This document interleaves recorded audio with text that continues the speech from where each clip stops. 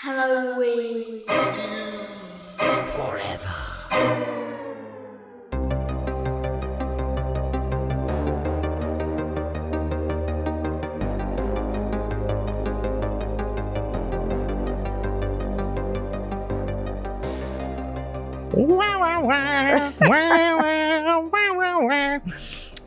I was going to do a whole thing with like the genie, but I'm going to give up on that bit. Welcome, boys and ghouls, to another fucking video of Halloween Forever. I'm Ryan. I'm Meg. I'm Steve. I was going to do a whole like, you ain't never had a friend like me situation, but I was like, that's going to be a long amount of singing immediately as soon as the episode starts, and it will be turned off by 98% of human beings. Guys, we are going to talk about a movie tonight. Speaking of genies and jinns and all manner of that sort of business, we're going to talk about an absolute holy piece of shit movie called Wishmaster 3 from 2001, I think. Yeah. Oh boy, it's a steamer. Ooh, it's a steamy one. Yeah, but we did a little Tubi roulette, and we'll talk about that here in a quick second. But we've got a few other things to do.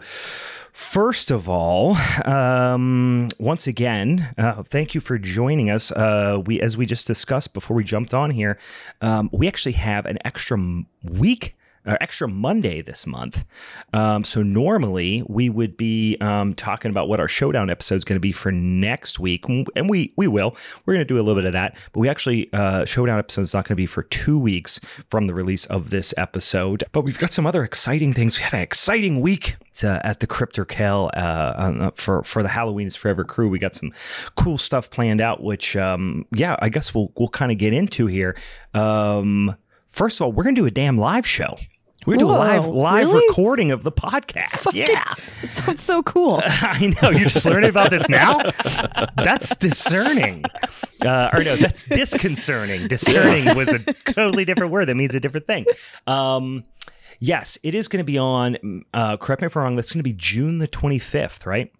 Yeah. Yeah, so next month, the 25th, it's a Saturday at Hop Farm Brewing Company in beautiful Pittsburgh, Pennsylvania, in Lawrenceville. If you're not familiar, we are going to do a Meg, tell us about the collaboration beer you did and kind of where the brainchild for this thing started. Oh, fuck yeah. So this whole collaboration with Hop Farm started last year. Every year there's this like very large Pink Boots collaboration, which if no one's familiar, it's like an all-female beer professional organization. They do like people who are in wine and spirits can also be part of it. Mm-hmm. But they do a lot of scholarships. So there's a lot of fundraising throughout the year, but usually once a year, it's like every chapter or whatever, as many people are raising money for it. So last year I asked our friend Malcolm at Hop Farm if he wanted to basically collaborate with me. And I brought in one of my brewers at the time, Shannon, and then it just turned into this like mega collaboration. So we basically sat down and we're like, what do we want to do? And then all of a sudden we got this inspiration based on one of their farmhouse beers. And I'm a huge fan of honey. And so it kind of just started rolling. And Shannon had this idea of using like the name May Queen based off of our beloved horror movie, Midsommar. So that kind of allowed us to really focus on the other elements of the beer. And so it has this like floral tea in it as well as honey. And it's really cool because we ended up with this like super collaboration with a bunch of really amazing women. So this year is year 2. The base recipe altered very mildly, but our tea that we're using is a little different. The honey we're using is a little different. And so we're just basically now teaming up with Halloween is Forever and doing the ultimate collaboration right now. Yes. So, and as Halloween is Forever, we are going to add zero value by showing up and talking about spooky ooky shit, and maybe some folks will come out to see us. We would very much appreciate if you did. We're going to start. So there's kind of a release party for the beer, right? Starting at 7 p.m. 7 to question mark. Oh my gosh, we're such party animals. Because we like to fucking party. No, I think they're open to 11. So go home after that. But it does. The party starts at 7, and then we are going to kick off a live recording of the podcast at about 8 o'clock. So if you want to come out and see it, we're not going to watch the whole movie or anything. We're going to show some clips and things like that. So if you haven't seen Midsommar from, what year was that from? 2018? 2019? Somewhere around there. Yeah, just the last few years. Go watch that sumbitch, because it is a heck of a movie, and we are going to be talking about it. But we're not just going to be talking about the movie. We're going to be drinking some damn beers, doing some silliness, and all manner of spooky ooky shit at Hop Farm Brewing on June the 25th. Come out and see us. Free to get in. Just buy some beer, buy some food, support the cause, try the collaboration beer, spread the word. It's going to be fun old spooky time over at in Lawrenceville on the 25th of June. And hopefully, we don't aren't dragged out in handcuffs, and so we can maybe do stuff like this again in the future. I'm actually have another little cool thing in the works that I'm going to meet with some people on Tuesday about. So stay tuned for some other spooky news here in the coming weeks. But goddamn, we got some other news. I recorded a podcast earlier this week last week, I guess. Comes out with the dudes over at Monster Party. If you've ever heard Monster Party podcast, it is been around for a long time. They do an awesome job. They talk about all manner of like horror and sci-fi and silliness, and they're super fun and super funny. And I had a fucking blast on the podcast, which I think is going to be coming out this week. We'll post something about it on the social medias when it does. And then what else? Oh, this was unexpected. For those of you who listened to last week's podcast last week's minisode where we talked about The Sadness from 2021, which was released as a Shudder exclusive in the last few weeks. We talked about it. We really liked the movie. We're talking about how crazy and brutal it is and all that stuff. The director of said film reached out to us with a very sweet, very well thought out response, and even answers some of the questions about his kind of direction on how he's bringing some of the themes to life in that movie. Really, really awesome guy. Steve, I'm blanking on his name right now, and I remember I was scared to Rob Jabaz mispronounced it. Yeah. He was super, super nice, and Steve texted me, texted me and Megan, was like, holy shit, did you see he messaged us? And I was like, no, it was like hours later because I was working all day. And Steve responded to him. It's like, hey, thanks so much, blah, blah, blah. And I was like, should we ask if he'll come on the podcast? Or like, why not? Let's shoot our shot. And I said, hey, if you ever want to come on the podcast, he's like, yeah, I'll come on. So we are super, super excited. That is in the works. Once again, what was his first name, Steve? Rob Jabaz, the director of The Sadness. We're going to have him on the show to talk about his film and maybe some upcoming projects as well. Who knows? We'll see what we can weasel out of him. Maybe we can kind of like do some sort of it's going to be virtual, I assume, but like I'm trying to figure out what the virtual equivalent of getting somebody drunk is and making them give up like valuable information. I'm not sure. We'll figure that out. We'll cross that bridge when it comes. Brian's Googling hypnotizing apps. How do you hypnotize someone on the Zooms? But speaking of getting drunk, are you guys having beers or what? I did crack one open. What you got? I got one of our friends over at Shoe Brew. I got their West Coast IPA. Nice. And it's actually pretty nice. I liked it a lot. It's called Shoe Brew Catitude. And it has this really cool fucking cat on the label. There you go. I love me a good cat label. Nice. Steve, what do you got? I have Southern Tier Thick Mint on the Nitro. Yes. So just a fun 10% stout for Sunday afternoon. Yeah, there you go. Sounds on brand. Right. I have a beer that I don't know a lot about, but I do like it. It is a brewery, and I'm trying to figure out the nature of the brewery here. I was just reading about it, and I was like, oh, there's some brewery from Connecticut, but now I'm reading it. It's some sort of like kind of almost collective type situation. I don't know. I'm going to look a little deeper into it, but they are in Connecticut. And it is OEC Brewing Company in Oxford, Connecticut. Are you familiar with them? I had them over at the Golden Age Lagerfest. Ah, okay. I snagged, I want to say I maybe got their Marzen that they had or something like that. It was nice. I wish I would have gone back for more, but... Yeah, I'm reading the 16th century unique breweries in the Northeast. Yeah, so pretty cool spot, pretty unique in the way they kind of speak about their beers and stuff on the labels. Anyway, I'm drinking their Cool Ship Lager beer, which is a Czech style. They're calling it a Czech style blonde lager. Pretty big for a Czech lager, 5.2%. Unfiltered, unpasteurized, and I think they are, obviously using a cool ship, so driving some kind of unique fermentation characters for this particular beer. And yeah, man, it's drinking nice, kind of rustic, bohemian style, fairly strong lager beer. I'm digging it.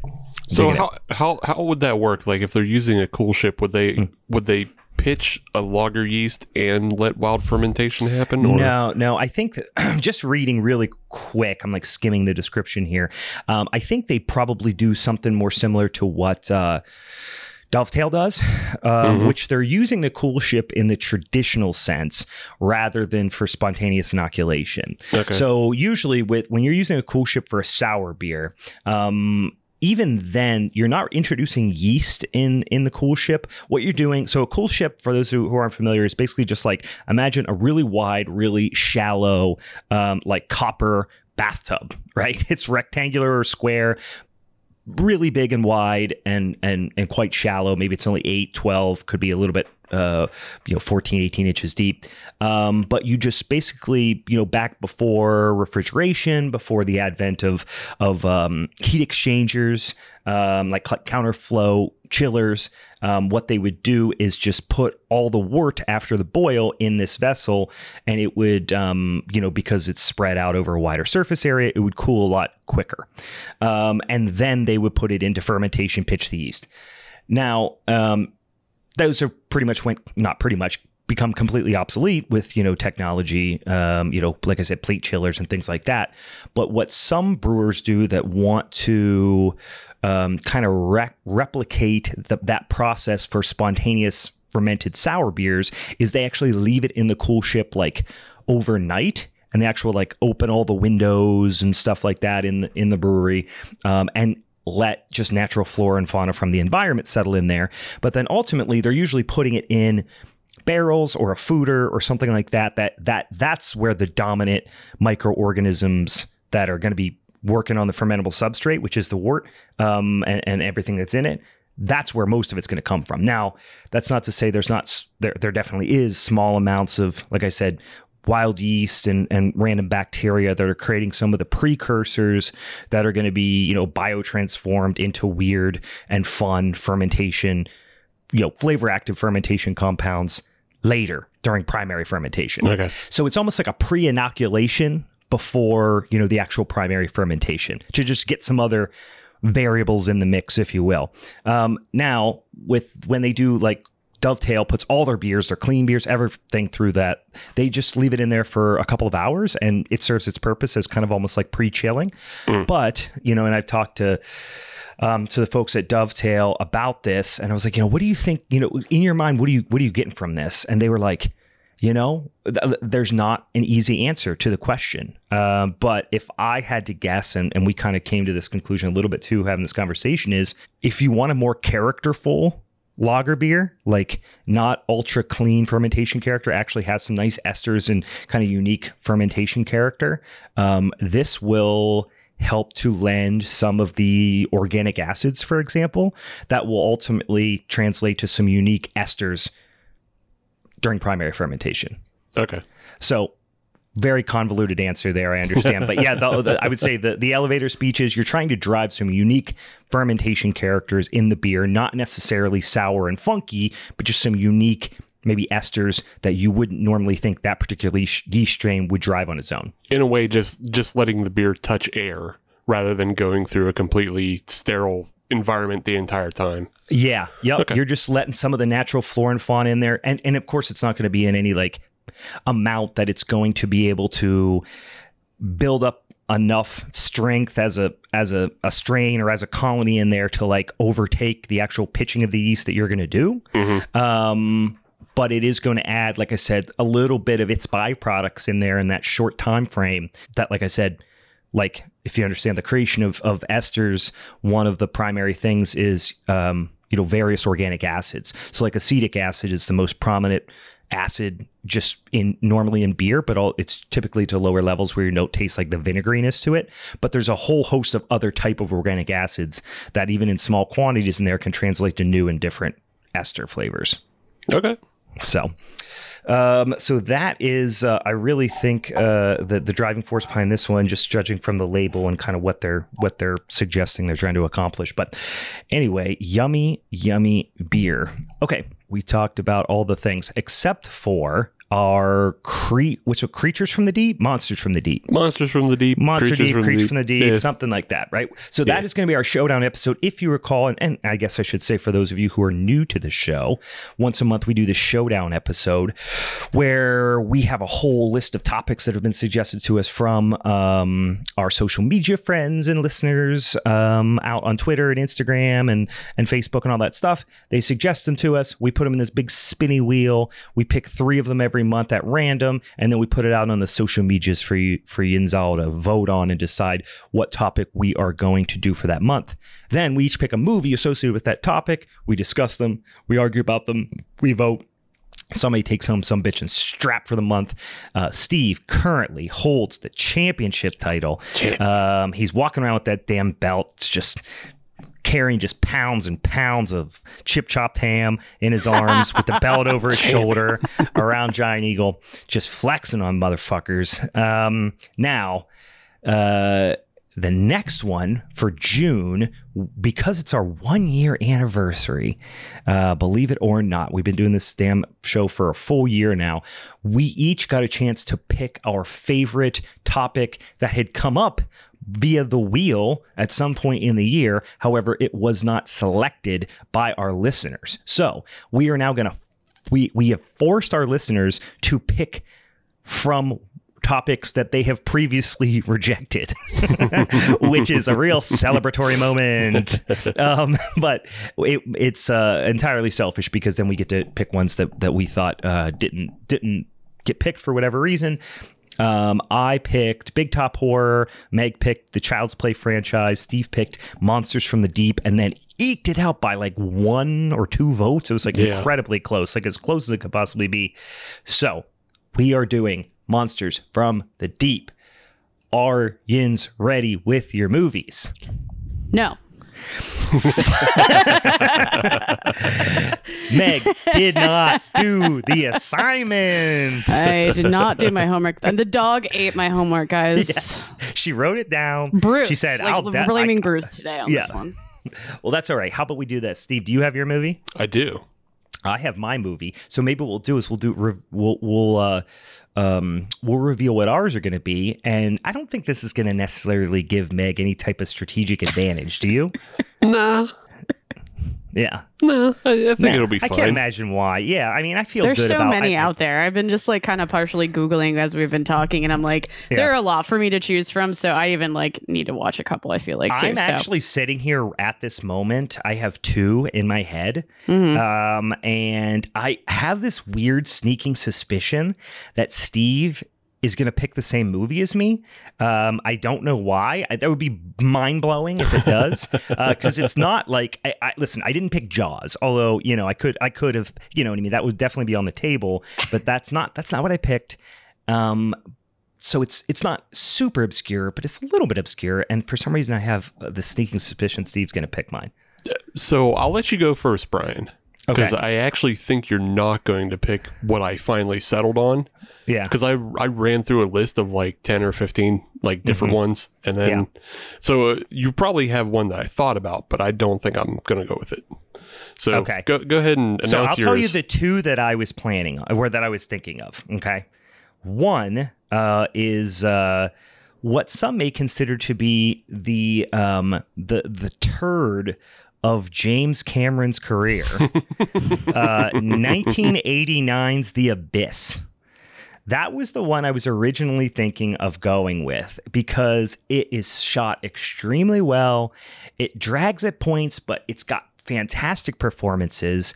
It's got a lot to talk about. It's got some really weird late 80s CGI that actually holds up like better than stuff that's 10 years later. Yeah. So it's a really sweet movie, but I'm not going to pick it. I am going to go with another film written and directed by now very famous Korean director, writer Bong Joon-ho, who did Parasite, of course, won Best Picture with Parasite. This movie is called The Host. The English name of it, I do not know how to pronounce the Korean name. I think it's Gwalmul or something like that.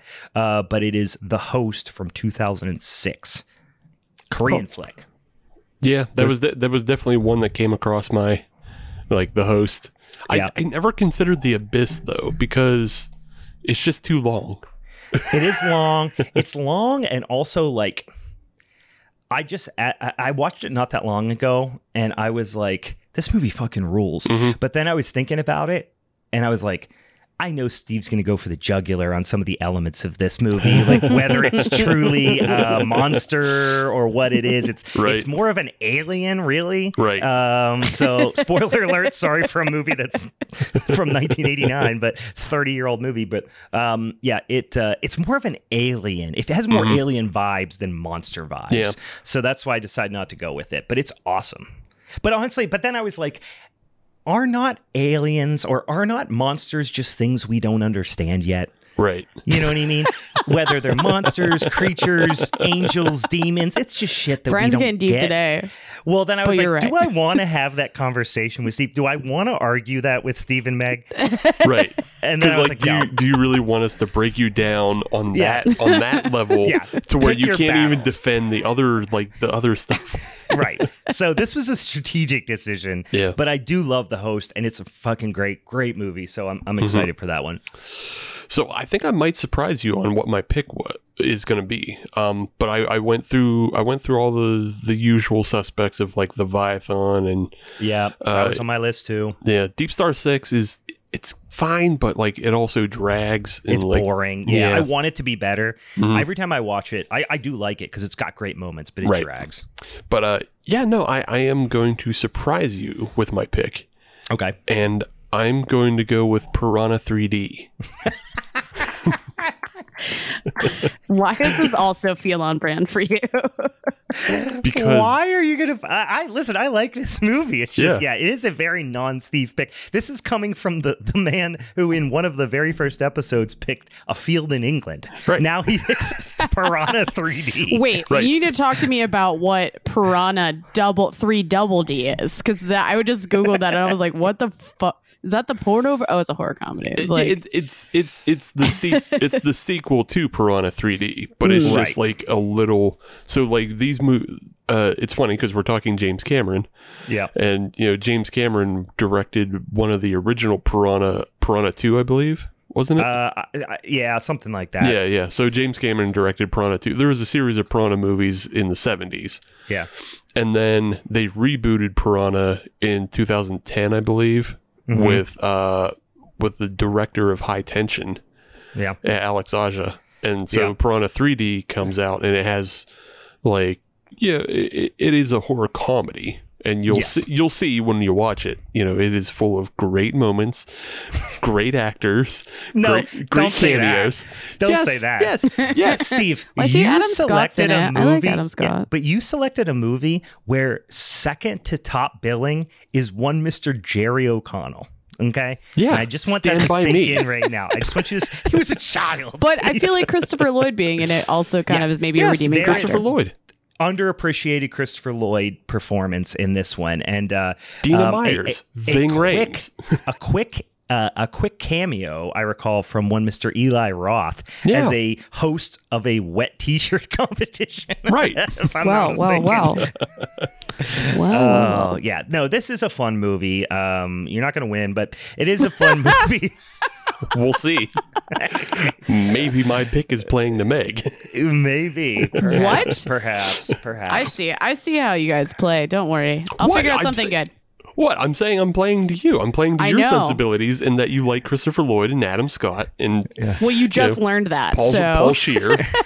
I assume you like all those people. They're not bad people, so Oh, Steve playing fucking mind games with us already. That's here. fine. I would rather have him do nice things to me than to you, Brian. Yeah, 'Cause don't he's trust evil. him. Don't trust him. He made us watch Veronica. Yeah. Do not trust that fucking guy. Yeah, And it's still so- sending us fucking Danzig memes. And I'm done. Yeah. Actually, I sent the last Danzig Oh, meme. you did. Yeah. Which was what was the last one? I'm trying to remember. The what I sent brother, you. the Hulk Hogan one. Oh yes, it was basically Hulk Hogan with like Danzig's hair and shit.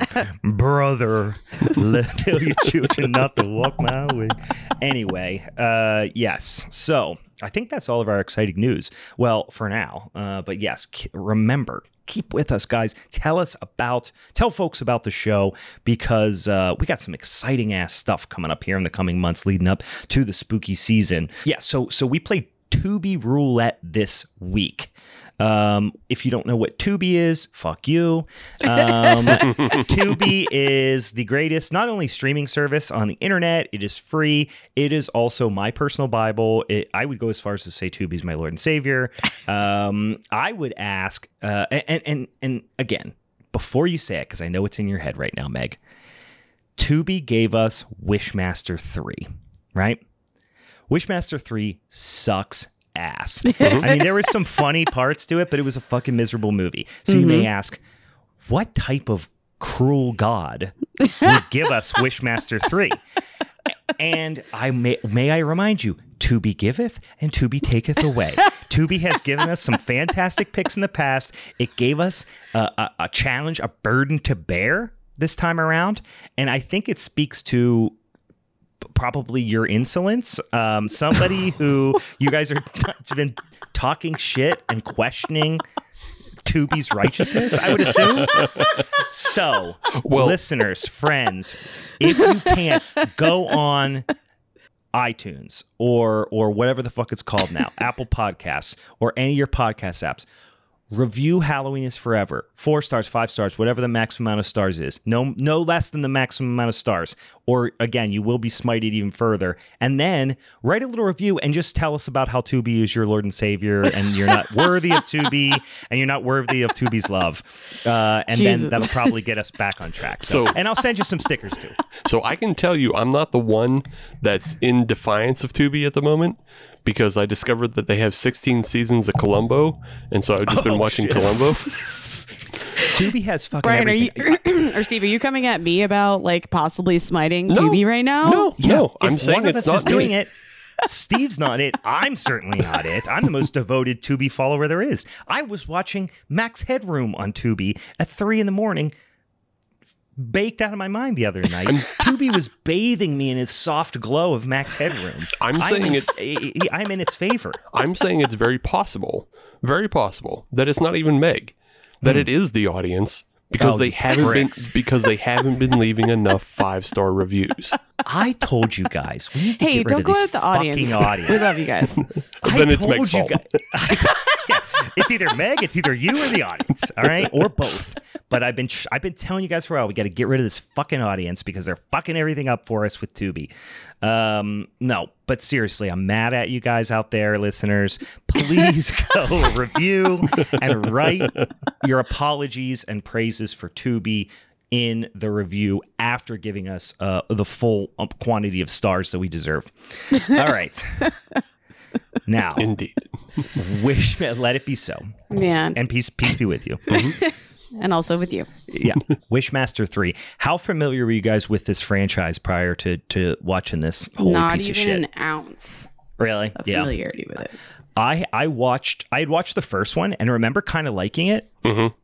And then so I watched the second one and the third one for this. Yeah. Ooh boy. Yes. Takes a big drop. So Was it like is this like a franchise that's like gotten better? Is like this like the best one, No. or it's gotten No. worse? Way worse. Okay. way worse. So like Way Because there's it felt like it was edited in iMovie. That's like the Yeah. vibe that I got for Yeah, sure. so there's only 4 that I think, and 3. Only. Yeah, there are 4. Yeah, 3 and 4 were filmed back to back in like Yep. a month. Yeah. So, but just the if we're gonna talk Wishmaster 3 without watching 1 on the show, let's go back to 1 for a second and talk about everything that was lost from 1. Yeah. So Wishmaster 1 was produced by Wes Craven, Yep. special effects by K&B Effects, Yep. starring, well, not starring, but appearances by Robert Englund, Kane Hodder, Tony Todd, Ted Raimi, Yep. and then it was directed by Robert Kurtzman, the K in K&B Effects, Yep. and then also music by Harry Manfredini, Yep. Fucking star-studded. and then a credit song by Lemmy. Yeah. Yeah. You have Interesting. And one more Yeah. other quick one. Narrated by one Mr. Angus Scrim. from the Phantasm. The Yeah. tall man himself. Yeah. Yeah. Fucking star. And Andrew, I think it's Devoff. Yeah. Devoff Who or pl- Dive Off. Yeah. He's the fucking whole movie. Right. You know what I mean? Like most of those like big like stars that are in it, stuff like that. Most of, maybe with the exception of Robert Englund, he's in it a little bit more if I recall. But like Ted Raimi and like Kane Hodder, they play like quick little cameos. Yeah. Like, yeah. But so most of these people don't play big roles. But that Eric Devoff, who plays the Djinn, or the kind of, evil legendary genie, he kind of fucking rules. Yeah. Like he makes the whole movie. He's a great character actor. And like if you don't recognize him from Wishmaster, you might recognize him from other things. He is Red Eye in my favorite Full Moon feature, Oblivion. I still haven't watched that one. Yeah, but he's in that, and like he appears in a whole bunch of things. So you've probably seen him, but you just don't know that you've seen him. Oh, Vern Troyer's in it too. I just looked that up. I didn't even notice that. There's so many people in this fucking movie. Yeah, it is all over the place. The effects are great. The directing is a little I think Kurtzman directing might have hurt it and just kept it from being like one of those movies that's in everybody's mind in the background. But like obviously the effects are fantastic, over the top. Yeah. Yeah, they're great. So you just mentioned Dive Off. He was set to be a part of Wishmaster 3 and even wrote the script for it. Yep. But apparently the script he wrote was so expensive and crazy that they said no, and then they went with this script. And which I'm fairly sure was not a Wishmaster script. no. And it was so bad that he left. Couldn't. Not only do I not blame him, I applaud him for his decision, because the first movie was genuinely really, really fun. The second movie honestly was a huge drop off and kind of sucked, but it was a cool premise and there were some cool moments. And Devoff, I remember, I looked it up how to say it, now I forget. He holds the whole thing together in the second one. Like because he plays himself as so he's not in like the full makeup Djinn form and the mask and everything. A lot of it, like he's in jail, and which is a great idea because his whole thing, he has to like collect 1,001 souls or something like that, and he goes to a jail to collect people's souls. It's like, that's a pretty good place. You got all these people captive here and whatever. Yeah, and then that's like what Steve described happened in the third one, and holy shit, this has got to be one of the worst written movies. Like, it's not Veronica, but holy shit, it's in the same area of the cosmos. It's just lazy and terrible. So let's talk about the writer then. The writer is Alex Wright. And the German. He not that Alex Wright. If you want to know what the Germans are about, then pick me and you'll have a hell of a victory, I promise. Sorry. WCW reference there, guys. Yeah, so it's written by Alex Wright, not that Alex Wright, and it's directed by Chris Angel, not that Chris Angel. When I first read that up, I was like, written and directed by Alex Wright and Chris Angel. Holy shit. Oh, wait. No, it's neither of the famous ones. So not that Alex Wright, the WCW guy who was just like a Nazi. Like his gimmick was he was kind of a Nazi. Like, you're thinking of his later incarnation as Berlin. Alex Wright was just a club kid. That's right. He was like Eurotrash. Mm-hmm. You're right. I'm getting his two gimmicks mixed up. Yeah, he was like dancing Eurotrash. Yeah, you're right. I forgot about that. It's okay. But Tubi, please forgive me. I know you have nothing to do with WCW, but I feel like that's the kind of misdiscretion would anger you. So forgive me. Not knowing wild 1996 minutia of WCW gimmicks. Yeah, that did not go over at all. Right. All right. So the writer, he has a very interesting post Wishmaster 3 career. And I'll just read. I believe, Brian, you'll enjoy this because he also became a director on top of being a writer. Okay. Here's a quick list of his movies: The Perfect Bride, Hope at Christmas. Oh no! Once Upon a Prince, The Mistletoe Inn. This makes so much sense. A Christmas in December. Nantucket Noel, A Family Christmas Gift. That's a real one. Country Christmas 2, A Big City Christmas. Dude, A Christmas for December makes me fucking laugh all the time. That was Kate. Kate came up with A Christmas in December. But that all makes sense because I literally, when I was watching it, I was like, this just feels like an odd horror soap opera, which in all reality, I might get sucked into something like that, but this just wasn't it. Yeah, it was shot very, very strangely. I kept getting these weird, like deja vu hits or nostalgia hits that made me, eventually I came to the conclusion what it reminded me of. It felt like it was a very special multi-part episode of Charmed. Yeah. Okay. Like that's what it reminded me of. Yep. It reminded me of the worst softcore porn.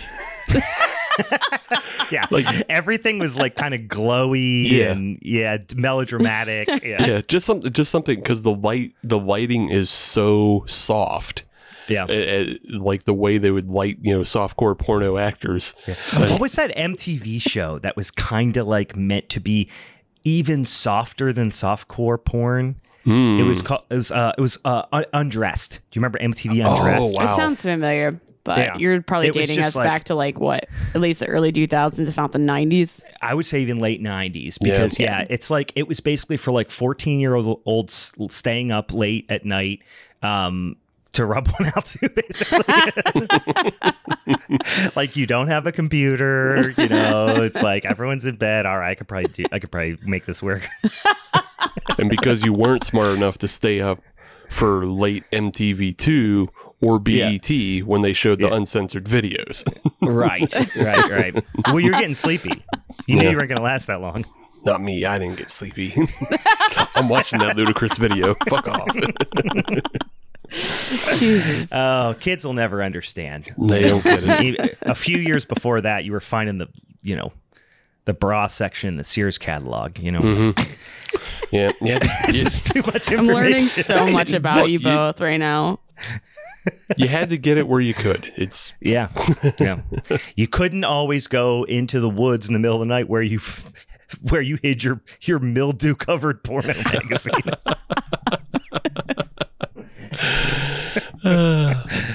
So, continuing on the line of like who had a career after this, the director really didn't. He became an editor for like behind the scenes DVD extras.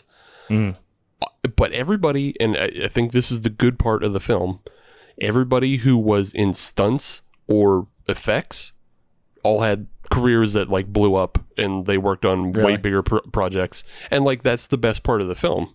Like the damn film starts with like a car rolling and exploding, and then they do it again later.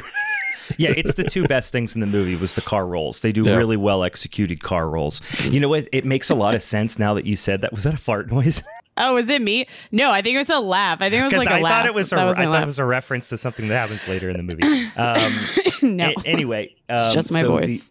yeah, Steve, that makes a lot of sense. You said that the guy went on to work on like DVD special features, because when I was poking around on IMDb, it said it had one award nomination. I'm like, what award did this fucking thing get nominated for? And it got nominated for like best DVD extras. That was the only nomination. Yeah. So the plot of this one is they find the gem that contains the djinn, and it is just shipped into a college. Like, yeah, in a Wish.com lament configuration. Right. Yeah. Right. In a puzzle box that you would find at a craft fair that you can just like simply open. They're like, squint your eyes, then you see something else. It's also one of those paintings where you see a sailboat. Right. If you like squint your eyes. Yeah. So the lead actress, AJ Cook, she a lot of people might recognize her from Criminal Minds, if you watch CBS fascist TV like I do sometimes. But she plays Diana Collins, and she's just a student at the school that like works in the archaeology department. And she opens the box and rubs the jewel, and then the djinn has to come out and make her make 3 wishes so he can unleash the army of djinns across the world. That's the fucking plot. They're like ancient gods / genies / something. But like in the earlier movies, the best part about it, and the thing that the main guy, Divoff, whatever, that he did really well, was the whole idea was like, he wasn't physically, I mean, he looked physically intimidating, but he didn't really do physically intimidating things. It was all trickery and mind games, and he was tricking people into making wishes so he could take their soul, and he would distort whatever their wishes are to make it. It was like when you were a kid and you're like, I'll bet you $1 it's this, and then somebody loses the bet, or you lose the bet, and then they're like, give me $1, and you're like, I said doll hair. Like that's the whole first 2 movies. Yeah. But it's him just playing little tricks and distorting their wishes to kill them so he can take their souls. Right. Yeah, and this like almost takes all of that and just throws her out the fucking window. It does. He did it like once though. I feel like where he just kind of caught someone like being like, "Oh, I wish I could like hide somewhere," and he's like, "Ah, gotcha." And then that was like it happened once. It just once. It did, but it was like hide somewhere. Yeah. Rats will eat your face. That's not hiding, right? Yeah. She was. They would have like buried her. If they would have like been like put her in like they hid her in like Antarctica or something, right, and she froze to death, or they hid her like encased in cement or something like that. You'd be like, oh, okay, that's funny. Yeah, you hid her, but no one will find her. Nobody will find her. Yeah, but instead they're like, you want a hiding space, huh? Rats on your face. Yeah, let me shove you into a rat cage, and then your face gets eaten. Okay, I know we're getting ahead, but there's the best part of the movie by far is in that scene, and we'll get to it. But I just need to not forget, because it honestly was one of the more mind-blowing film experiences in recent memory for me, and I need to see if you guys caught it. So yeah, you're kind of right, Meg, and like it did happen like twice. So the one time it happens is like he comes across a co-ed, and she's like, so the djinn winds up taking the form of a professor at the school, and he's going to hunt her down throughout, because they don't have Divoff anymore, so they give it to this other guy. Yeah. And he meant to, like, he's a rapist professor. Oh yeah, because for sure, he's creepy as fuck. Yeah, because the whole way the djinn gets him to make his wish is by threatening to Me Too him. Yeah. So because he assumedly, and he was like, it didn't happen, like, so it never gets fully explained, but they're basically suggesting that he raped a student, right? So he picks people that have that those types of, like, hiding something dark like that, so he can expose them into blackmailing them into making a wish, so he can kill them and take their soul. But in this instance, he takes their face. Yeah, which that doesn't happen in the first 2 movies at all. Well, in the first movie, he finds a body at a morgue and takes its face. So does he take its face? Yeah. Yeah. Oh, I don't remember the face thing. I was He takes his confused. face, Okay. and then that's how you get Andrew Divoff throughout the rest of the movie. But so I missed the face. I forgot about the face thing. so like the two wishes in this one that follow that line of "haha, monkey paw tricked you" is like he says one of the co-eds is like, I want you to break my heart," and then like he does break her heart. He explodes her heart. Right. So then the other one is I want you to end her pain. But that one is just a recycle from the first movie. So that one off the that was the death with the liposuction one, right? right. Yeah. Yeah. Why does he not just do that every time? Tell me to end her pain. Right. Wish I'll end her pain. And then you do it and you just kill them. Why doesn't he just do that every time? Well, he tried to do it later in the movie. He did try to do it with the best friend's boyfriend. Yeah. With the boar, whatever it was, the tusk, or if it was an antler or something like that. Yeah. That guy sucked so hard. Yeah. Hate that guy's fucking face. There is not a likable person in this film, and that's There really isn't. Everyone you hate and want them to die. yeah. Yeah. I take that back. There was one person who was a goddamn hero, and I loved her. Okay. The like the administrative assistant lady with the cigarette. Yeah. She was a fucking hero. He comes in as like, I'm a weird professor. You know who the professor looked like, by the way? Take off the goatee, change the hair. He looks exactly like Mikey Day from SNL. Huh. You know what I'm talking about? Kind of, yeah. Yeah. I don't watch SNL, so no. Yeah. So he comes in and he's like, I need this person's file. I'm a sexy professor. And there's this kind of like older lady, like white haired, like she's like administrative assistant, I assume, or a filing clerk or something. And she's ripping cigs and just blowing smoke in his face, going, "Get lost, fucker." And he's like, "But what if I make all your dreams come true?" And she's like, "No, eat shit, asshole." Like, she never gives into it. It's like she just tells him to fuck off like 10 times until finally he's like, "I'll make your wish come true." And then she like sarcastically, which I think is bullshit. Yeah. You need to have it be an earnest wish. Right. Because she just sarcastically goes, "I wish all these files would burn up so I could get out of here." And then instead of the place being on fire, which would have been more expensive, they just make fire shoot out of one cabinet and set her head on fire. Right. So fucking dumb. Yeah. You're right, Brian. It is bullshit because like they hardly almost anybody ever makes the implicit wish. Yeah. Like a lot of times he's just like, "Would you like me to do this?" And they're like, "Yeah, sure, whatever." Like, If it'll get you 3 steps away from me quicker, yes. yeah. It's Fucking like creep, is it? 90% of the time Yeah. people are just trying to blow him off. Like, Yeah. stop, He stop just talking pulled to out a me. thesaurus of all the different words you could use for wish, and he's like, "Gotcha."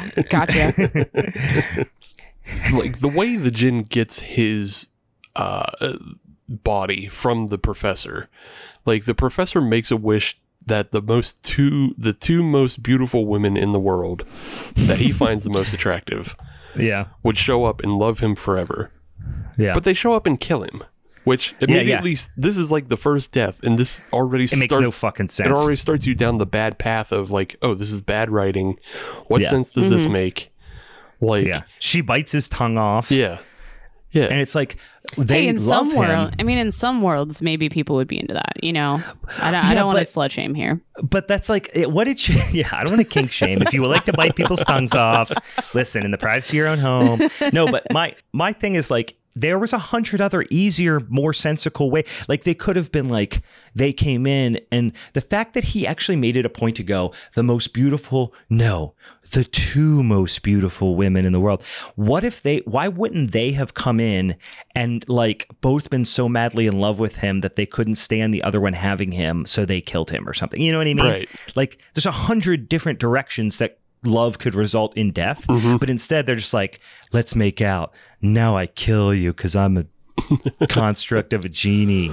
Like, Or they could have like written it so it was like that monkey paw thing, and like, you know, I wish the most beautiful woman in the world would suck me off, and then she sucks like Right. his skin off his body. and then the genie. I thought you were just gonna say his dick would just like come right off, and that would have also been just as we didn't. You went for the whole skin bag, the whole skin bag, sucks his entire skin off, and then the djinn has skin to wear. Yeah, See, look at you be logical here with this movie. Yeah, it really struck me as like they had the guy, hey, we can't do the other dude's script because it's too expensive. All right, you've got one weekend. And they literally wrote this piece of shit. This is a first draft. Yeah.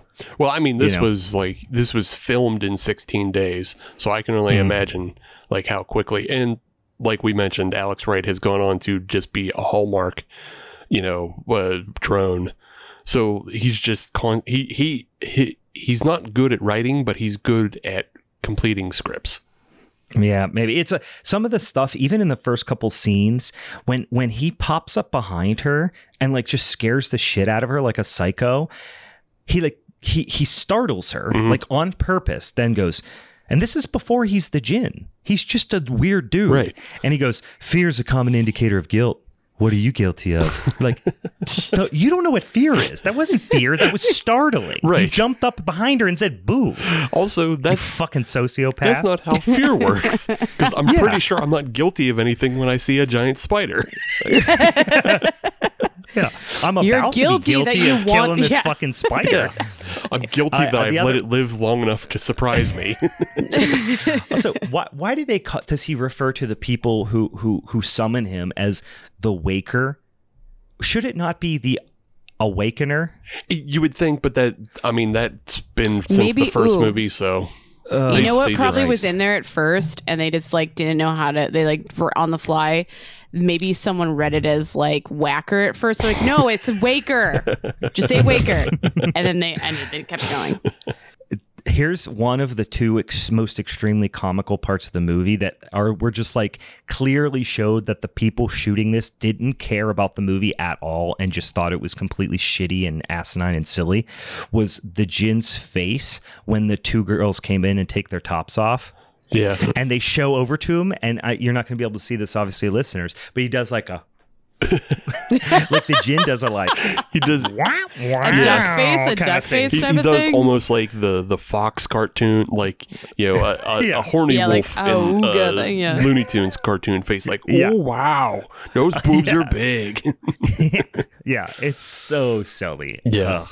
It's awful. Basically the rest of the movie just breaks down to this really boring cat and mouse game.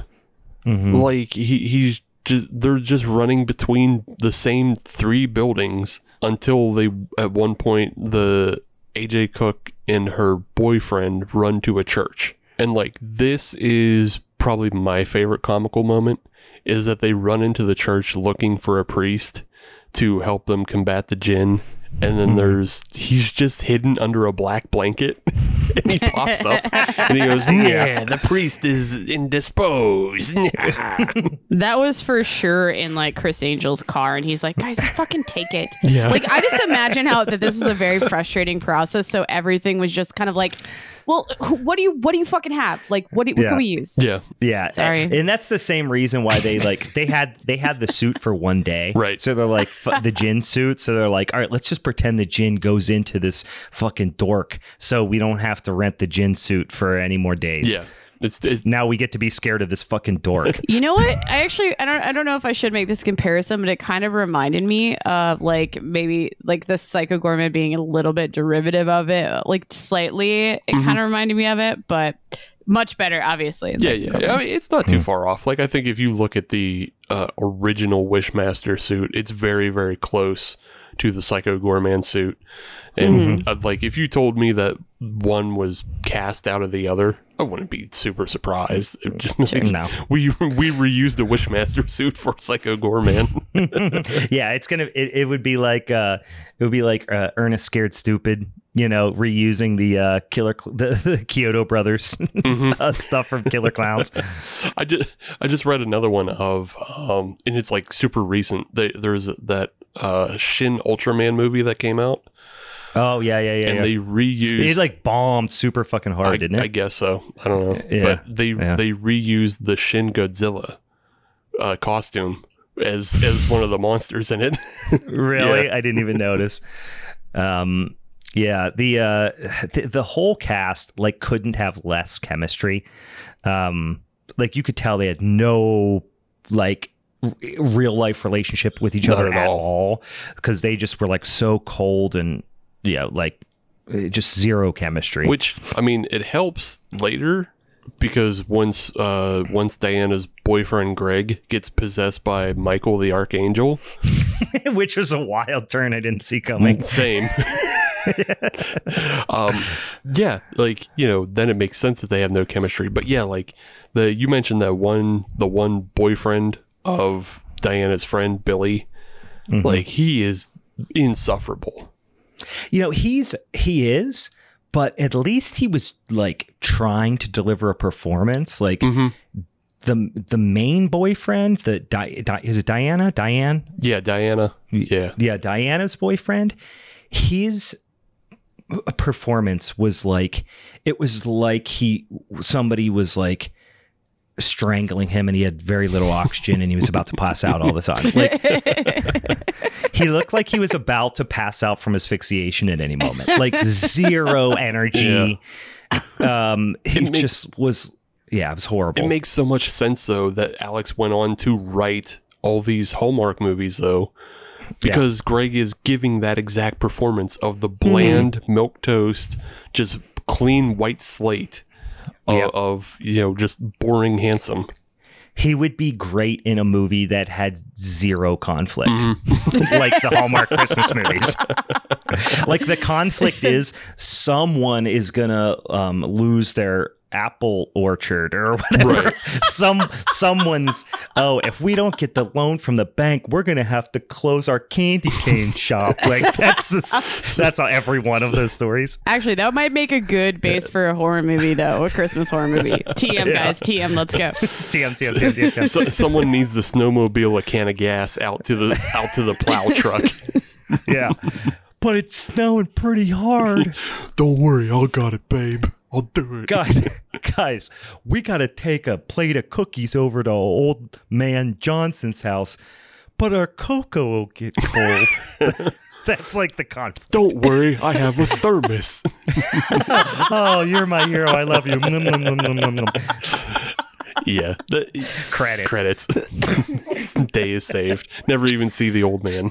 I feel like this needs to be an official segment of the show now, is you guys going back and forth on like a made up script, because we should just life do like to me.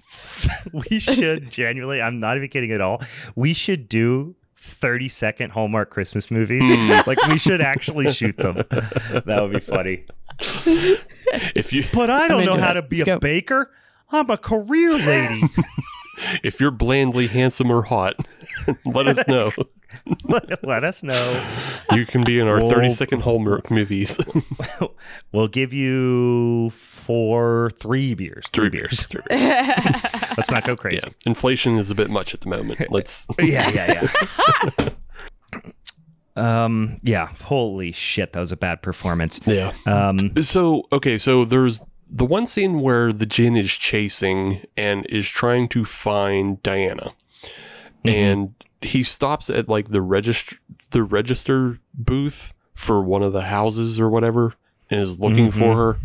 And Billy overhears a conversation and he misdirects the djinn to go to a party. Yes. Then he goes to a party and shows up in this woman's bedroom. Who is the one of the students whom he was stroking her face in class earlier. Yeah. Which is frowned upon even in 2001, I think. Yeah. He asks where Diana is, and she says sarcastically she's under the bed. And then he looks. Yeah. Yep. I actually got a kick. I was like, they're really playing off that this guy is so fucking dumb right now, or like just doesn't understand sarcasm. Yeah. I think the idea was supposed to be like, he doesn't understand sarcasm. He's not human, and that should be scary. But it just came off silly as fuck. Man, I don't know why I just got a really funny scenario and inappropriate thought in my head that is she would have done that and then just turned around and just start pegging him like that.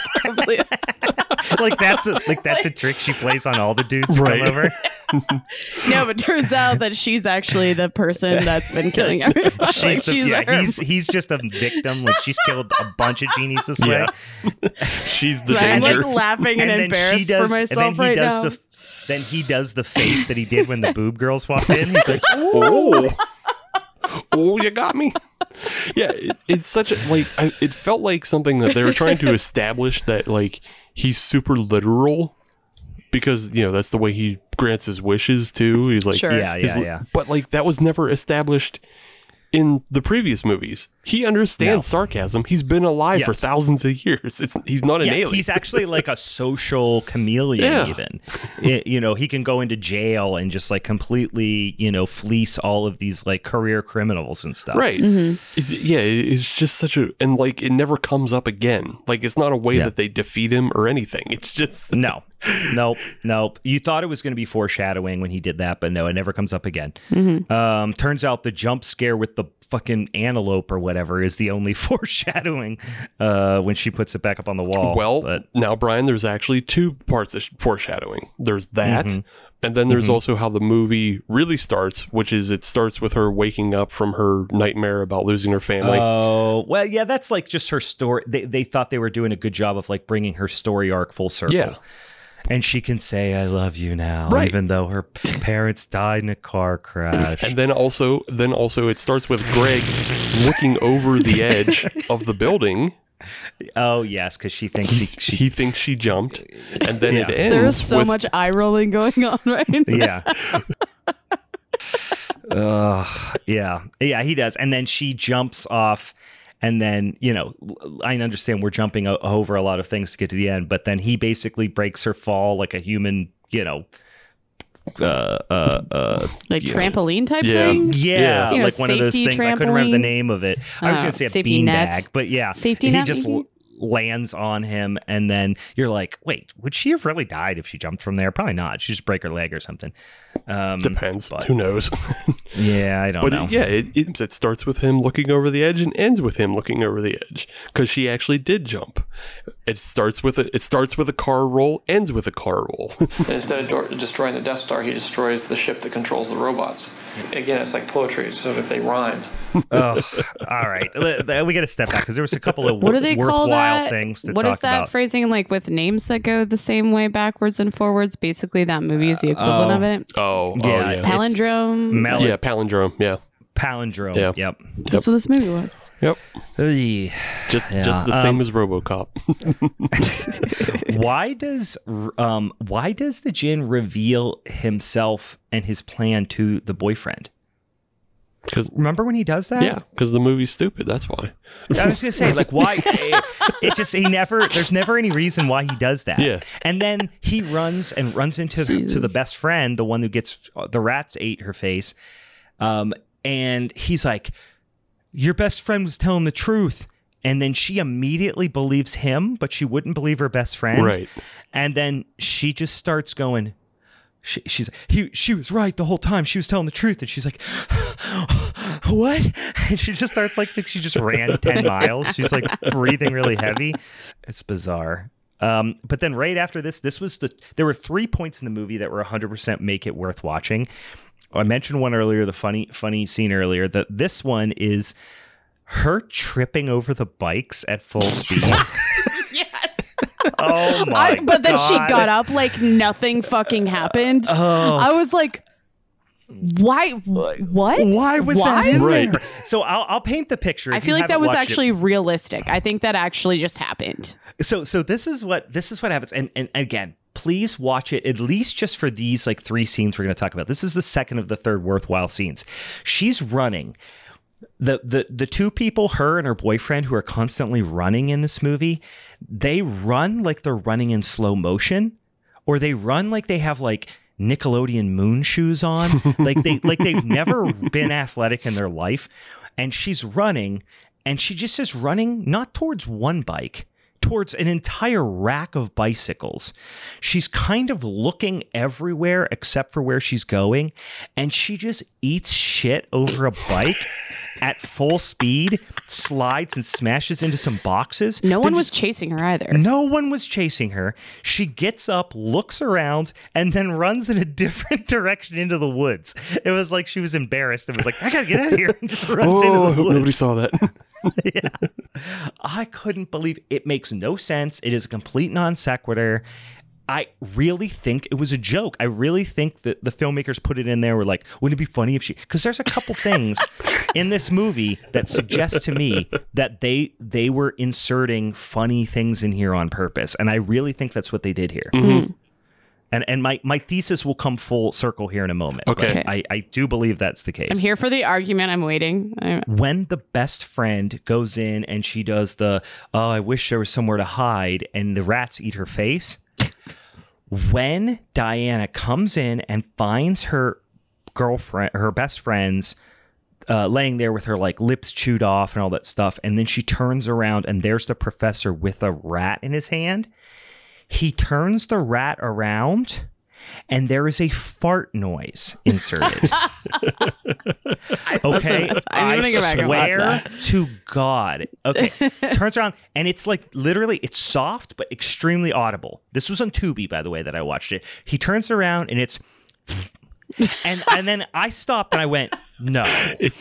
Did I imagine that?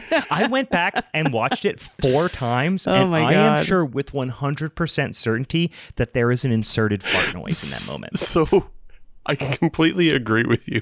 And I don't think you're completely selling it the best way, though, because like it's not that he's just standing there holding a rat. He lifts it. He turns it. He lifts it up to her face and puts the rat's ass like in the her rat face. farts in her face. Yeah. Yes, they inserted a fart noise This to is make so it seem like the ridiculous. rat farts in her face. And I It's heard the biggest first fuck time, you, man. Yeah. and I was like, no, that can't be real. And I rewound it, and I still didn't believe it, even though I heard it. I did it 4 times, guys. I swear on my life that they inserted a fucking fart noise. I'm gonna go back and I'm gonna put the captions back on. I mean, captions on. I usually have them on, but like, and I'm gonna see, is there a fart? Because like, I must have missed that when I was going through. But I mean, I'm now excited. I'm now they really clearly actually wanted excited it to be watch that. missed. Yeah. Yeah. It man. is just, and like they're going to lie to you. They're going to say that it was a chair moving or something like that. But no. Yeah. That was a fart. Yeah, that was 100% Someone fart was on. noise added in. Someone was probably just on set and they farted and they're like, we have to keep Danzig's going. over there. Danzig's eating pastrami. He's like, lifts up his ass, farts through his mesh underwear. See, it's not even that. It's Danzig sitting there and he puts his hands up to his mouth. He makes the fart noise. He's just like, hey, get it? It's just like if the rat farted in her face. Hey. Hey, the fucking rat farted in that bitch's face. Show me your tits. I couldn't believe that. And then 5 seconds later is the angel, the archangel Michael goes, clever girl. Like in the same way as fucking Jurassic Park. Like, they were So just fucking throwing stupid. nonstop. Like, this was a joke project. Like, it really was. I truly believe the whole cast was just like, we're gonna get this done. We're under contract. We're gonna put a piece of shit movie out there, and then we're gonna fucking cash our paychecks and pretend it didn't happen. Yeah. And they were both direct. This one and 4 were both like that direct-to-video garbage. Directed, yeah, VOD. It was probably the early days of VOD. Even no, 2001 probably Yeah, not. yeah. No. It was just directed DVD. Probably. Yeah. It was just shit to throw in Blockbuster. Like before the Asylum really got the formula down. Yeah, and then we get, you're supposed to have the Archangel Michael and an all-powerful fucking demon genie thing. And instead, their final, they have 2 physical battles, and they're each just like 5 minutes of them both like no-selling each other, like just the most clumsy fighting, and like it was so fucking bad. Yeah, it's and shitty bladder effects thrown in. It's just like, oh god. Honestly, I didn't hate the bladder effects. The one with the heart was okay. The one with the heart was okay. The one where the Jinn gets his arm cut off and it like pushes out like he's growing a new arm was okay. The one where it reminded me of those little water weenies. Remember those little water weenies? What? That's what it reminded me of. You don't remember those? You would buy them at like fucking, the drugstore, and they were these little like tube things that like slipped out of your hands. They were full of water. Yes, I actually. The one though where again, they have this kind of cool stunt scene where like he's on the roof of a car. And they're driving around. Yeah, the chase. Yeah. It was like the classic, like something's trying to attack you from on top of the car situation. And that was kind of... But it's just a fucking dork. Yeah, it's just a dork. Like, it's not a fucking demon. It's not like it's, Jeepers Creepers or something like that. No, it's just a fucking dork professor. What if a British dork in a suit was on your car? Yeah, I would just jam on the brakes and back over his ass. So it's kind of a cool stunt, and then they like sideswipe another car, which is supposed to like crush his legs and everything. Mm-hmm. The effect after that's terrible, but the stunt is cool. When his legs reinflate like a fucking when you're like rolling out blowing up a fucking like inflatable thing for the pool. It was like a Drop Dead Fred effect. It was Drop Dead Fred for sure. Oh, it was so bad, and the fucking look on his face after he's like. It reminded me of the scene in Home Alone after Harry gets the blowtorch to the head and he runs outside and sticks his head in the snow. Mm-hmm. And he gets back up and he's going like, he's like doing those weird little facial expressions, and they overplay some sounds, but it's him, and he's like, but his arms are like, or his legs are like unfolding. Right? It's yeah. So fucking dumb. Yeah, he has no dialogue. He's just watching them run away, and then it's just like cuts in between his close up, them running away, and then a far shot of his legs, reinflating, and it's just like, they like say something, say I'm gonna get you, like you can't say ow that hurt. Say anything. You can't run forever, like anything, like say you can get a new couch. What am I gonna do about my legs, Charlie Murphy? Charlie Murphy. My legs like a linguine. Fucking hell. And then you get the blow me kill, which again could have been could do so much more fun things than this. You could have did a Violet Beauregard situation where he said blow me and he inflated him. He didn't say, I wish you would blow me, by the way. He just said, blow me. Right. And he turns around and blows like the big bad wolf, and it launches him onto the horns and it shoots through him. But like, why didn't he go like, blow me? And he like did the, he inflated him like Violet Beauregard and he exploded into a bunch of fucking guts or something. You know what I mean? Yeah. And then he also gives him the Molly Ringwald finger, which is when you flip somebody off, but you do it like this for some reason, where you guys can't see me at home. But instead of like putting your middle finger the whole way up, you do this like half-assed, like almost all your fingers are up, but just to the last knuckle. Like just in case the teacher caught you and you might get in trouble. Yeah, you could be like, no, that's not what I was doing. I wasn't. I really wasn't. I wasn't. Ask him. It's not fair. I wasn't. You guys are a bunch of asshole kids. It sounds like it. Yes. Ask the Jinn. I wasn't even doing that. I was waving to him. I was just looking at it. I stuck my finger on something. I had to look at it. My finger, I got a hang now. It hurt real bad. God. It hurts super bad. I really gotta go to the bathroom. Oh God. And then there's this whole subplot, which we haven't talked about because it's not worth talking about, but the Sword of Justice. Oh, yeah. Which is like the Archangel Michael's sword, which is like this wavy, like serpent-looking fucking sword that apparently Diana has to use once she's ready. It's this very like... it's like the Force. There's so many like Jedi-ish references in this between like her not being ready and they don't know when she's going to be ready and they don't know what being ready means. Right. And then at the end, they literally have the same ending as Jay and Silent Bob Strike Back, where she uses the Force to take the sword from the boyfriend and then stab the Jinn right before she decides to kill herself, because she thinks that is going to make it so the Jinn can't make her wish anymore and can't torture her loved ones anymore. And let me be clear, the moral of her decision, the heroine of the movie's decision is, I'm going to kill myself to make everyone else's life better because they'll be better off without me. That is not a healthy... Nope. Yeah, No. that is not a healthy message by any means. It also just illustrates how stupid she is, too, because... Yeah, dumb as a fucking box of rocks. Because the end... And she's supposed to be like this scholar, too. Yeah.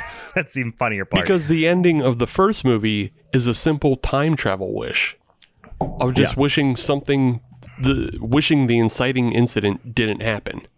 And the same in the second one, really. Yeah, I hadn't rewatched that one. I'm pretty sure so. the second one ends the same way. Okay, yeah. So it's like, why did they have to go to... I mean, I get it. Why it would have been cheaper, to recycle the same thing for the third time, but it would have been made more sense. Yeah. But I mean, yeah, she's a total buffoon because she wastes one wish on killing her friend, wastes another wish on wishing Michael the Archangel, rather than just saying, oh, I wish God would stop you. Yeah.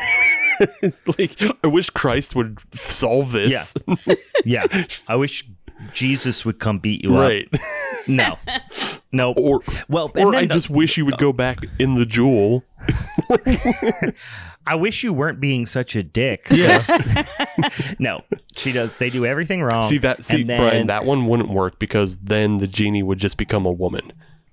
I wish you weren't being a dick, so then it would just become, Yeah, he would do the whole thing. But it's just so goddamn dumb because ultimately, well, I guess he does regenerate, because I was going to say the whole idea was that she had to be the one to hurt him with the sword, but Michael cuts his arm off, which we talked about, and it definitely hurts him. It definitely incapacitates him for a period of time. It does regenerate, but it takes a few minutes, and they definitely are able to like get away. So Michael could be helping instead of just standing around like a fucking dildo, right? You know? Yeah. He could have been, stabbing him and trying to bring her back from the ledge. He could have been doing a lot of things, but no. Yeah. I like the fact that they try to do this like dramatic thing. Like we said, they do a pretty darn good a car roll, an explosion. The effect is executed super well. It is shot like horseshit because they make somehow a very exciting thing look kind of boring. Yeah.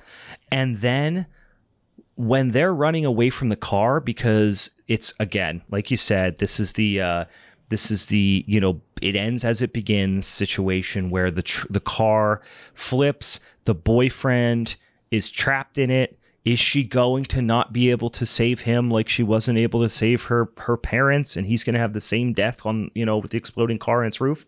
No, she gets him out.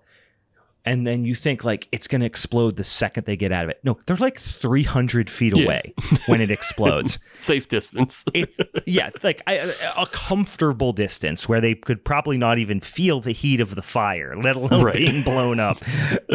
It's just shot really well, really poorly. Yeah. Like they didn't take the time to get, stunt actors. Like they had plenty of stunt actors for everything else, but no, we can't put stunt actors near this. And I think it's also just because like the explosion is actually fucking huge. It's a really good explosion. Yeah. It's just like it's shot so bad. Yeah. Ugh. It makes it even makes it like not look that good. Like you can tell it was a big explosion just from like the perspective and like how big the car is. It's like a big old like 70s like sedan. It's a fucking huge car, and the explosion's giant, but they actually made it look less impressive because of how badly they shot it. Right. Ugh. Yeah. Shameful waste. Oh, and then and then the end, which I don't know if we're ready to get to the very end, but we talked about how, again, it's the end of Jay and Silent Bob Strike Back, where she uses the Force to pull the sword over. She jabs it through the Jinn. The Jinn and her fall down hugging each other from the roof. She lands on top of him, but luckily she lands to the side of the sword. The sword goes into the ground, and then he, basically that thing that happens when you kill a bad guy in an NES game. They just like blink until they disappear. Mm-hmm. That's what happens to her. That's what happens to him, rather. And then she's dead, I guess. Yeah. But you saw her survive the fall, but now she's dead, I guess. I don't know. And Michael and she's like 12 feet out from at least maybe 20 feet out from the wall, and they fell backwards. Michael, AKA her boyfriend, I don't know which it is at this point, is on the roof looking down, going, "Wake up. You gotta wake up." And then one single angel tear falls and then goes out to where she's at, lands on her face, and his angel tear revives her. Yeah, because he's blessed. He's blessed. Well, they did establish earlier when she tries to hold the sword of justice and her arm gets melted, he is able to bring her back, with the arm. So what? He's able to heal her. So why isn't he healing everybody? Right. Yeah. It doesn't make any sense. Why? I mean, he's an archangel, so I guess. I mean, if you think about like Dogma, now we're talking about the second Kevin Smith movie already. If you're thinking about Dogma, like the archangels, like Gabriel and Michael or whatever, played by Matt Damon and Ben Affleck, they don't give a fuck. In fact, they take pleasure in killing people. Right. So they don't care about humans. In fact, they think they hate humans. But if that's the case here, why is he crying when she died? It just doesn't add up. You know what I mean? At all. They loosely establish that Greg is still somehow inside of her. Or inside of him. Gotcha. Yeah.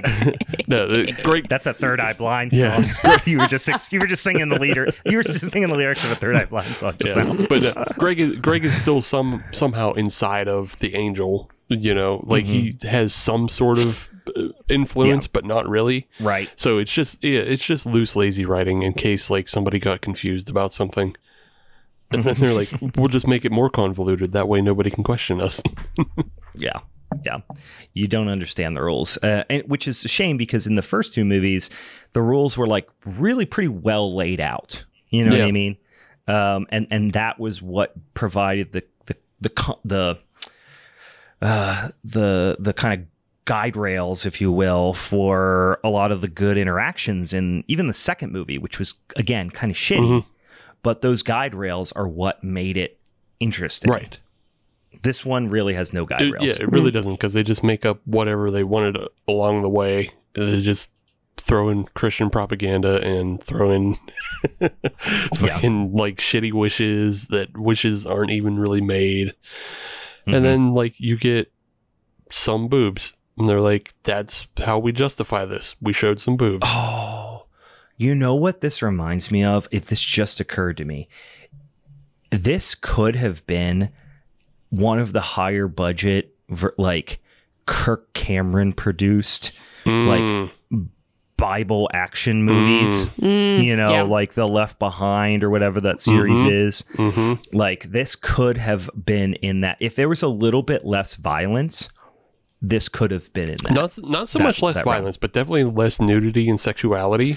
I guess less graphic, violent. You know what I mean? Although some of those do have a lot of that too, I guess. But if you make the wishes more specifically tied to like sinning, with greed and things like that, and then like the jinn is like granting everybody's wishes to sin, but then you have you have one character, she wants to be protected by the archangel. Ooh. Well, maybe that's the overarching theme of this, is that literally every human is so flawed that everything they wish for is coming from ego and a sin.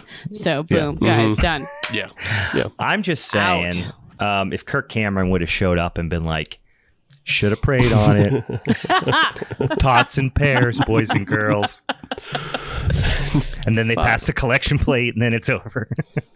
That actually would have been a really fun joke or something, like if when they went to the church and the djinn like came up and off his blanket and he just like whipped one of those like donation containers at them. That would have been pretty funny. The track. Or if just at the end they were like, oh, he saved him or whatever, but then it turns out that Diana was gay, so she went to hell anyway. No, here's like even And Kirk Cameron was like, told ya. Alternative ending to that is that like saying whatever about saving him, and then he just like pulls out a wad of cash, saved something. Yeah. Or here, even better, the white rat that farts in her face is Jesus Christ.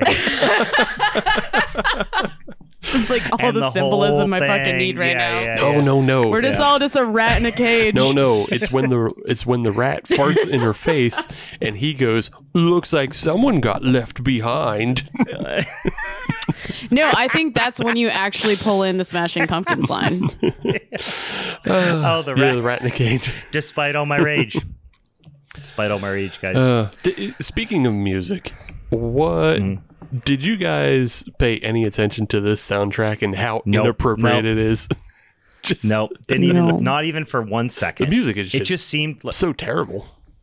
yeah, it was just dog shit. I did not even pay attention to it. I was just trying to get through this piece of shit. At the end of our like live show, though, is we should play this soundtrack to get people the fuck out. That would be like end of the night bar music. Get the It's fuck like, instead of playing like closing time, you just play the soundtrack to Wishmaster 3. Yeah. Time to leave. Oh, what a pile of poop. What a pile of poop. So I've now seen the first 3, so I obviously need to watch the 4th one. Like, I'm not going to not watch the 4th one after watching 3 movies. Yeah. I mean, you guys make me want to like go back and actually watch the first 2 at some One point. is you know? 100% worth Yeah. watching. Yeah. It is. It's not a masterpiece by any means, but like, it's a very enjoyable, like, supernatural horror Yeah, movie. supernatural horror movie. Corny, like late 80s, early 90s. was like 97. No, 96. Yeah, it was actually like mid 90s Yeah. rather. It was, what do I always get it mixed up with? I always get Wishmaster franchise mixed up with another one from the late 80s. Who is the 80s like kind of scream queen type of actress that had the like really like kind of teased out red hair. Peg Bundy. No. Yes. Yep. Moving on. You're right. It's Peg Bundy. No. Her. Oh my God. Tawny Katane. What's the movie with Tawny Katane in it? I think that's who I'm thinking of. Ooh. Bachelor Party? No. Yeah. Tawny Katane had this like her hair was even like Witchboard. Witchboard. Okay. Witchboard. If you've ever seen Witchboard from '86, in my brain, I mean, they don't have a lot in common at all. It's about like a Ouija board and demons and shit. Anyway, holy shit, she is awesome in that movie. She's so fucking hot. It's ridiculous. But she is also, yeah, it has nothing else to do with each other. I just get Wishmaster and Witchboard mixed up all the time. Tangent for you there. I know that's important for you guys to understand that I get 2 B horror movie franchises mixed up in my head. Go watch Witchboard instead of Wishmaster 3. Yes, for sure. Watch first. I would rank them Wishmaster, then Witchboard, maybe, and they might even be neck and neck. Then Wishmaster 2, then 90 Feet of Shit, then Wishmaster 3. Wishmaster 4 is not better. I can't imagine. Did you watch it? I turned it off. I like because I watched Dang. I watched the first one after watching 3, and then I was like, well, I might as well try to watch 4 since they were filmed back to back, see if there's anything in common. And it's just like just turn it off. Yeah. Yep. That makes sense. All right, boys and ghouls. Let's remind you, check on back in or a mini-sode next week where we get to hear what Meg's movie is. She is playing games with us right now. Quit playing games with our heart. I knew you were going to say it. I read your face. You were going to do that. You saw my body. I saw your dance start happening, and I was like, she's going to say quit playing games with my heart. I know it. You guys can't see, but as soon as I said quit playing games, Meg just started kind of. She really telegraphed. Like, you I know just get me. You exactly. just Yeah, fucking she get me. telegraphed that. She telegraphed that punch. Yes, check on back in for that. More information about some of our really exciting upcoming shows. We're going to have some guests on. We're going to do some live recordings. We're going to do some spooky ooky fucking shit. We have so many fun things coming up as we spiral towards the intro to spooky season, boys and girls, once again. And as always, go ahead and write a review, rate us, screenshot it, send it to me. Make sure that you're apologetic to Tubi because you don't deserve its grace, and send it to me. I'll send you some stickers. Check us out on the social medias. As always, we're getting close to 10,000 followers on the Instagram at Halloween is Forever, at Hallow Forever on Twitter, Halloween is Forever podcast on Facebook, at Halloween is Forever pod on even the TikTokies, or Halloween is Forever pod at gmail.com if you want to send us one of them fucking emails. Anything else we're forgetting? I don't think so, bro. Tell me your favorite Columbo guest star. Steve, go listen to Steve's soon-to-be spin-off Columbo podcast. And don't watch Wishmaster 3 under any circumstances, except for that part with the fart. Watch the fart. 100% worth the watch. Watch the bike fall. Watch the bike fall and then shut it off. It's free on Tubi. Go check it out. Say hi to Tubi. Say your prayers while you're there. Here's the nice thing. Here's the nice thing about our Grace Tubi is that Tubi does have like quicker playback options, so you can watch Wishmaster. You can watch it faster. Yeah, at like 1.5 volt, speed or whatever. Yep. Yes, do it. We need to find that. Actually, might be a really fun spin-off of Tubi Roulette. Is like just picking a movie and just like playing it faster at like 2 times faster. Yeah, and just seeing what we get out of it. Yeah. We might find weird hidden messages. I truly believe that. Let's watch. I think inserted by Tubi though. Gotcha. Let's watch Beyond the Black Rainbow at 2 times speed. Yes. Oh my god. Oh, that would fuck me up. I got a little gremlin in here. You want to say hi real quick on the show? Hi. What were you eating that you have all over you? Yogurt? Okay. All right. For the Halloween is Forever crew, I'm Brian. I'm Meg. I'm Steve. I'm Maggie. Go ahead, say it. Say bye. Bye.